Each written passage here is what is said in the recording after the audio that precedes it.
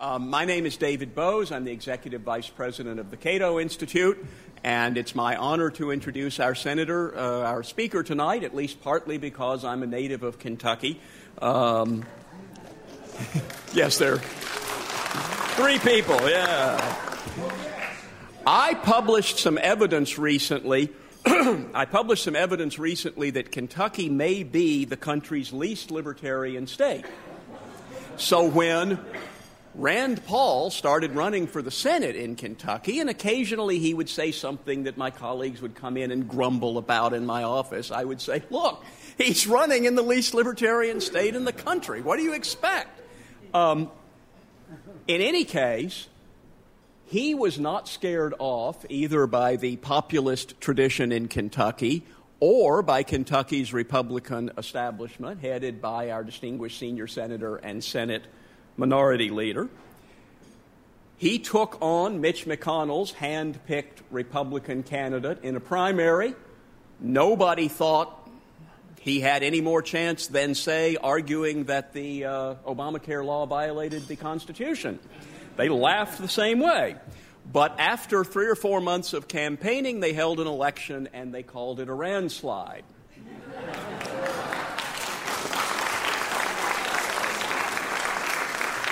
And a couple of months after that, I was on the McLaughlin group in the summer, and at the end of the McLaughlin show, they ask you for a prediction. My prediction was, in Kentucky, the Democrats are calling Rand Paul an extremist. Rand Paul is calling his opponent a Democrat. In the end, the voters will be more afraid of the Democrats. And that was, in fact, true. And there was another landslide. Ron Paul is one of the fathers of the Tea Party, which maybe makes Rand Paul a son of the Tea Party. And that's why his first book, after he got to Washington, was called The Tea Party Goes to Washington. He's got a new one coming out in 6 weeks called Government Bullies: How Everyday Americans Are Being Harassed, Abused, and Imprisoned by the Feds. Since getting to the Senate, about 18 months now, Rand Paul has lived up to everything his supporters hoped. He's introduced a bill to actually balance the federal budget. He's spoken out for a constitutional foreign policy. He's demanded actual debate on the Patriot Act. He managed to kill a particularly bad piece of indefinite detainment legislation just by demanding that the Senate vote on it.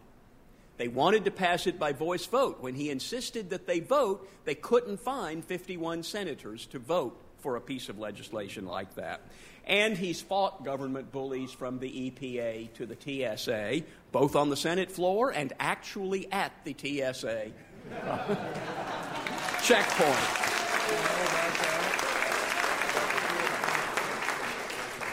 And I know that some libertarians have grumbled about his endorsement of Mitt Romney or the occasional bad joke in Iowa.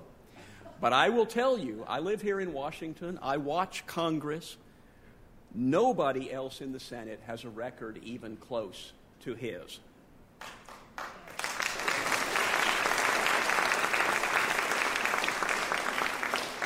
And now I may even have to revise my view of Kentucky politics, because Rand Paul endorsed a candidate in a congressional primary this year who was running against a candidate who had all the other big endorsements in the state. And this candidate went around saying, we don't need any more socialist, communists, or libertarians in the Republican Party. And on Election Day, Thomas Massie was selected to join Rand Paul in the Kentucky Freedom Caucus next January. Please welcome the junior senator from the Commonwealth of Kentucky, the first, but soon not the only member of the Liberty Movement representing Kentucky in Congress, and the first senator from the Tea Party, Rand Paul.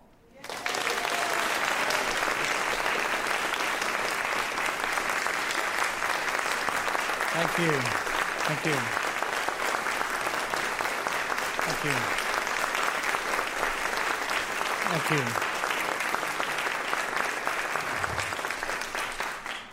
Thank you. I always enjoy coming to anything that Cato is doing. Cato has been a marvelous, really, group for liberty up here for many years now. And I can remember even when I was back in high school, back when David was young, I think, at the time, and just beginning at Cato. But that you would read in the Wall Street Journal, and they would quote the libertarian think tank, Cato. And all of a sudden there was a voice for something slightly different, or maybe radically different, than what we were getting from the other think tanks. And to survive as a think tank for all of these years and to thrive and to have all the scholars, I think we all should be very glad that Cato is here. Now, my wife tells me that when I get ready to say something, I should count to 10 first and think about it before I say it. So when the Supreme Court came out with their decision on Obamacare, I was kind of mad and I forgot to count to 10. And so I said, or at least someone on my staff said for me, I believe, said, just because a couple of guys up at the Supreme Court say it's unconstitutional doesn't make it so. And so I got all this grief from the left wing. The blogs were saying he doesn't believe in Marbury. He doesn't believe in judicial review. He doesn't think the Supreme Court decision is valid. It really was a little more simple than that. I was just mad, and I still think it's unconstitutional.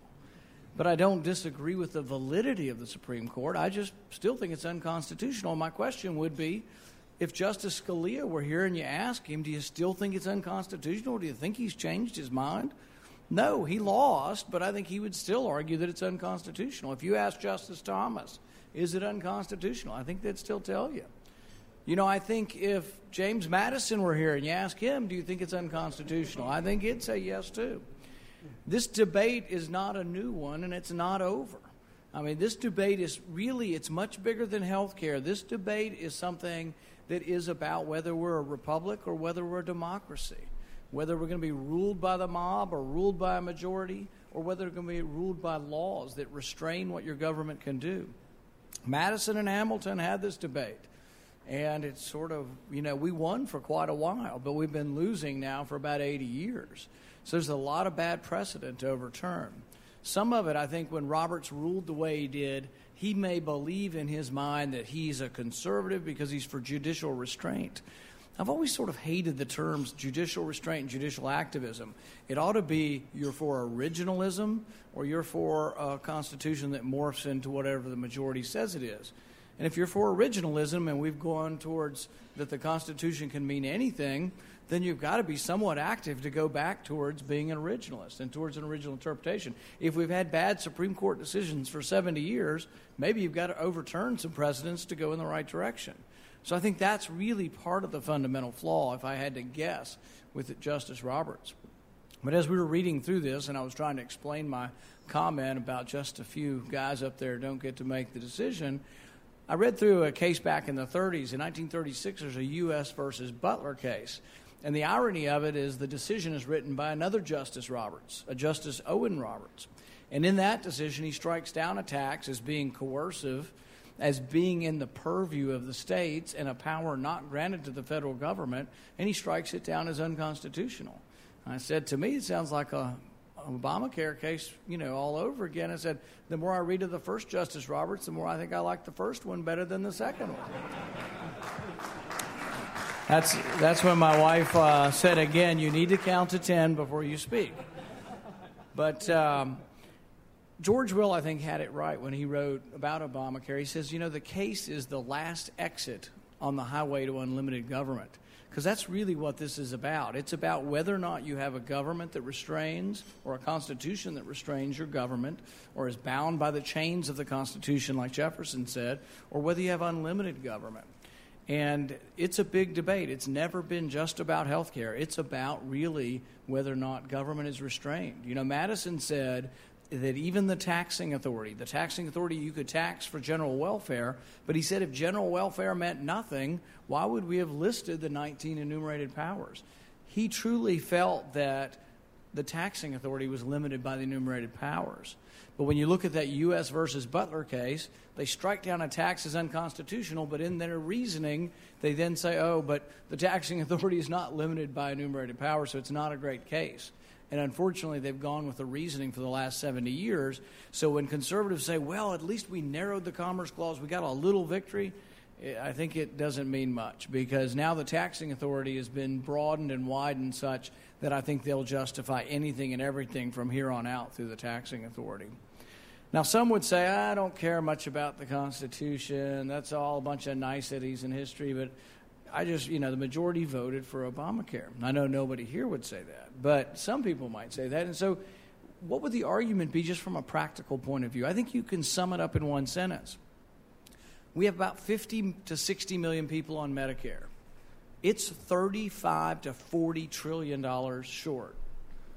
So you're going to add 45 million new people who don't have insurance. You're going to put them on a government insurance program, and it's not going to cost you anything. It's not going to add to the debt, and everything will be fine. It's like, I've got some swampland, I'll sell you if you believe that. There's just no way you can intellectually grasp that we can't insure 50 million people, and it hadn't worked, and we've been, we have a tax, and we've been working on this for decades, and we can't. Medicare's not working. It's underfunded because too many old people and not enough young people. But the thing is, now you're going to say you're going to fund 45 million new, and it's going to work. So it's just a practical argument that it's not going to work. Government's $1 trillion in the hole, and we're going to add a new government program. I tell people it's not that government is inherently stupid, although it's a debatable question. It's that they don't get the right signals. Government doesn't get the right signals. They don't conserve resources. They don't have efficient use of capital because they don't have to meet a payroll. They don't have to make a profit. And that is an amazing invisible hand that creates the efficiency of the marketplace. But government doesn't get those signals. And so government goes along its merry way, and things get worse and worse. Jefferson said that government's a necessary evil, and I think that's a great way to look at it, because you have to give up some freedom to have some government. There may be some here who don't believe in any government, but if you believe in some government, you have to give up a little bit of freedom. But you should give up as little as you possibly can. Government also is poor at doing things, so government is best that governs least. So it's a necessary evil, and we ought to have as little of it as we can get, and it just doesn't work well. It's not very practical, so let's have very little. I'll give you a couple of examples, though, of kind of where we are. Some people say, well, we just need government to help us, to take care of us. So here's a recent example of government trying to help you with your health care. I'm a physician, and if you come in and you're on government health care, I write a little code in a box when you leave, and the government pays for your health care. Now, does the government care whether you got good health care from me? No, they care whether I got the number in the box. Because for 6 months, my computer was somehow not lined up with the form, and the codes were going on the line, and they wouldn't pay me because the number wasn't in the box. But we have 18,000 numbers, 18,000 codes that we put down to diagnose your illnesses and to describe you when you come in. But recently, the government said that's not enough. So they've changed it from 18,000 codes to 140,000 codes. And I'm going to give you a couple of examples of the government is trying to take care of you, and this is going to make you feel better about your government, and it's going to improve your health. So the first new code we have is for bizarre personal appearance. So if you come in looking like Einstein, this is what they'll code. Another new code we have is for low level. Oh nope, this code is for low level of personal hygiene. We also have a code, go back to the skis. Injuries sustained from burning water skis. I've seen a lot of unusual injuries, but I've never seen this one. But there will be a new code because your government cares about your health. We also have 312 new codes for injuries from animals, including 72 codes for injuries from birds, including 9 specific codes for injuries from macaws. We also have, and this is an important distinction, and you can understand how things could go awry if you didn't have 2 codes for turtles. One for being bitten from a turtle and one for being struck by a turtle. And I saw someone in the back who's had 3 or 4 glasses of wine already. I won't say who it is. But if you're walking home from here and you should walk into a lamppost, there's a code for that. And if you don't learn your lesson tonight, you drink again tomorrow night, and you walk into it a second time, there's another code for subsequent encounter, walking into a lamppost. Now, government doesn't do many things well, and occasionally we try to reform government. So one of the things they did back in the 90s, which most people liked, Republican, Democrat, maybe even libertarians, although they probably wouldn't have approved with the program, but they reformed welfare by adding a work requirement. And everybody said, well, gosh, for goodness sakes, we're going to give money that at least work. But recently, the president felt like that was just too onerous, and so some of the states have liberalized what work is. So, actually, I have to give credit to my interns because they starred in some of these photos. So now these are some of the new descriptions of work: bed rest, personal care activities, brushing your teeth that qualifies as work, massage, exercise can be classified as work, journaling, motivational reading, and notice that book. Smoking cessation can qualify as work. Weight loss promotion. Here's parent-teacher association meetings. And here's my favorite one: helping friends with household errands and tasks. So it's like, hey, man, I'm going to buy some beer and cigarettes. Can I get you something at the store? That's work. That is now work. So one of the problems we have is we don't have many people working, but we are very successful at enrolling people to become disabled. And so I've got a picture here, and I want you to try to give me the answer. Let's go to the next slide. This is a Social Security office. Does anybody know what's wrong with the picture? There's nobody over 65 in the picture. This is a Social Security office. They're all there for disability. We are now disabling or enrolling more people to be disabled than we are enrolling for work. Over 70,000 people last month were enrolled as disabled, and we only employed 60,000. I think we have to employ over 100,000 just to break even, not to have the unemployment numbers go up. So we have a lot of problems before us. And, some have said, you can turn it off. Some have said, well, how are we going to get out of this? What can we do? What are our chances, of getting out of this? And the permanency of government is a problem. How do you get rid of programs?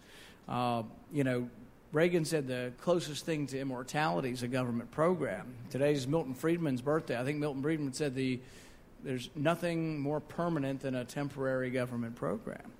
And it's sort of true. Reagan mentioned it had been very hard, but he could only think of one government job that had ever been gotten rid of.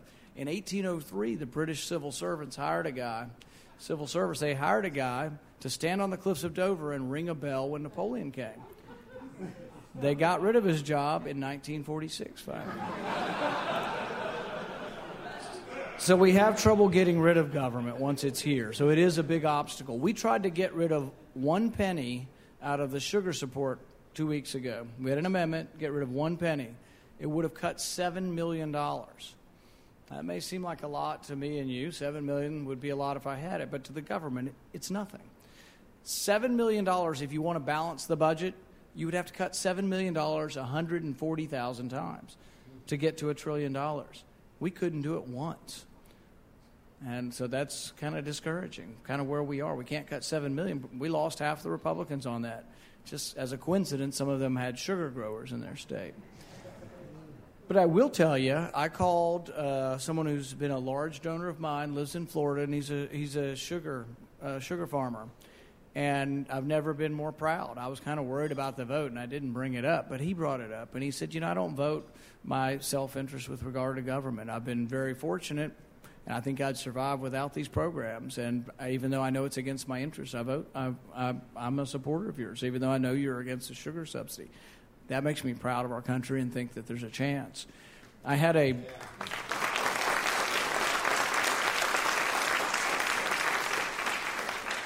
university president in my town come up to me, and he sat down with me, and he had a list of all the earmarks the other senators had gotten for him in the past. And he said, I know you've come out against this, and it's my job to advocate for my university, and I can understand that. That's his job. But he said, you know what? I know we're in a bad way, and I'm an American first, and so I understand if you don't get anything for me. People are kind of at that point, so I think the public is ready to hear a straight message. When I go home and I tell them the Social Security age is going to have to go up, we're going to have to means test the benefits, we're going to have to do all of these things. I think people are ready to hear it. They know things are bad. So I think you can get away with telling the truth and maybe being elected. We do have a lot to do. We have, I think, really a civilization greater than any. We've had more freedom than any other country probably has ever had. We've had more prosperity. We've also, as a consequence, had more humanitarian giving than any other country ever. There's still a lot of greatness left in the country, but I think we are sort of at a tipping point, and we have to make some decisions. It won't be easy. I think there's the long-term goals of the Cato Institute, supporting education, supporting ideas. But then there's the short-term in politics. So don't give all your money to Cato. You can still some good politicians. But you can give quite a bit to Cato. I'm sure Cato will still take money, right? All right. But we have to do something, and the real question is whether or not we're going to have to wait till we have a chaotic situation or whether we'll fix things before we get to that point. Some days I'm discouraged and say it'll be chaotic before we fix it. We'll destroy the currency, and people will be, breaking windows to get their stuff. But other days I think, maybe we'll wake up before. There definitely is a mood changing in Washington where people are aware of the debt crisis that looms in front of us. But they're still not ready to make the decisions. Every Republican in the Senate is for a balanced budget, but half of them we lose on cutting $7 million. So we're still not quite there yet. But I would say there is hope. I still believe in the political process. I will hope you will still engage in the political process.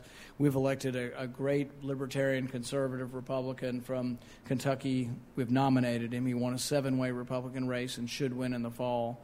We've got another chance. There's one up in Detroit. His name's Kerry Bentivolio, and we think he has a chance to win. There's good candidates. Many of them have been inspired by my dad's race. Kurt Bills is running in Minnesota. He's a great candidate. In fact, 2 of the candidates are school teachers. And so we're getting people from all different walks of life, and I think we have a chance of still restoring and retaking our country. But I thank you for supporting Cato, and I thank you for coming out this evening, and thank you for your support.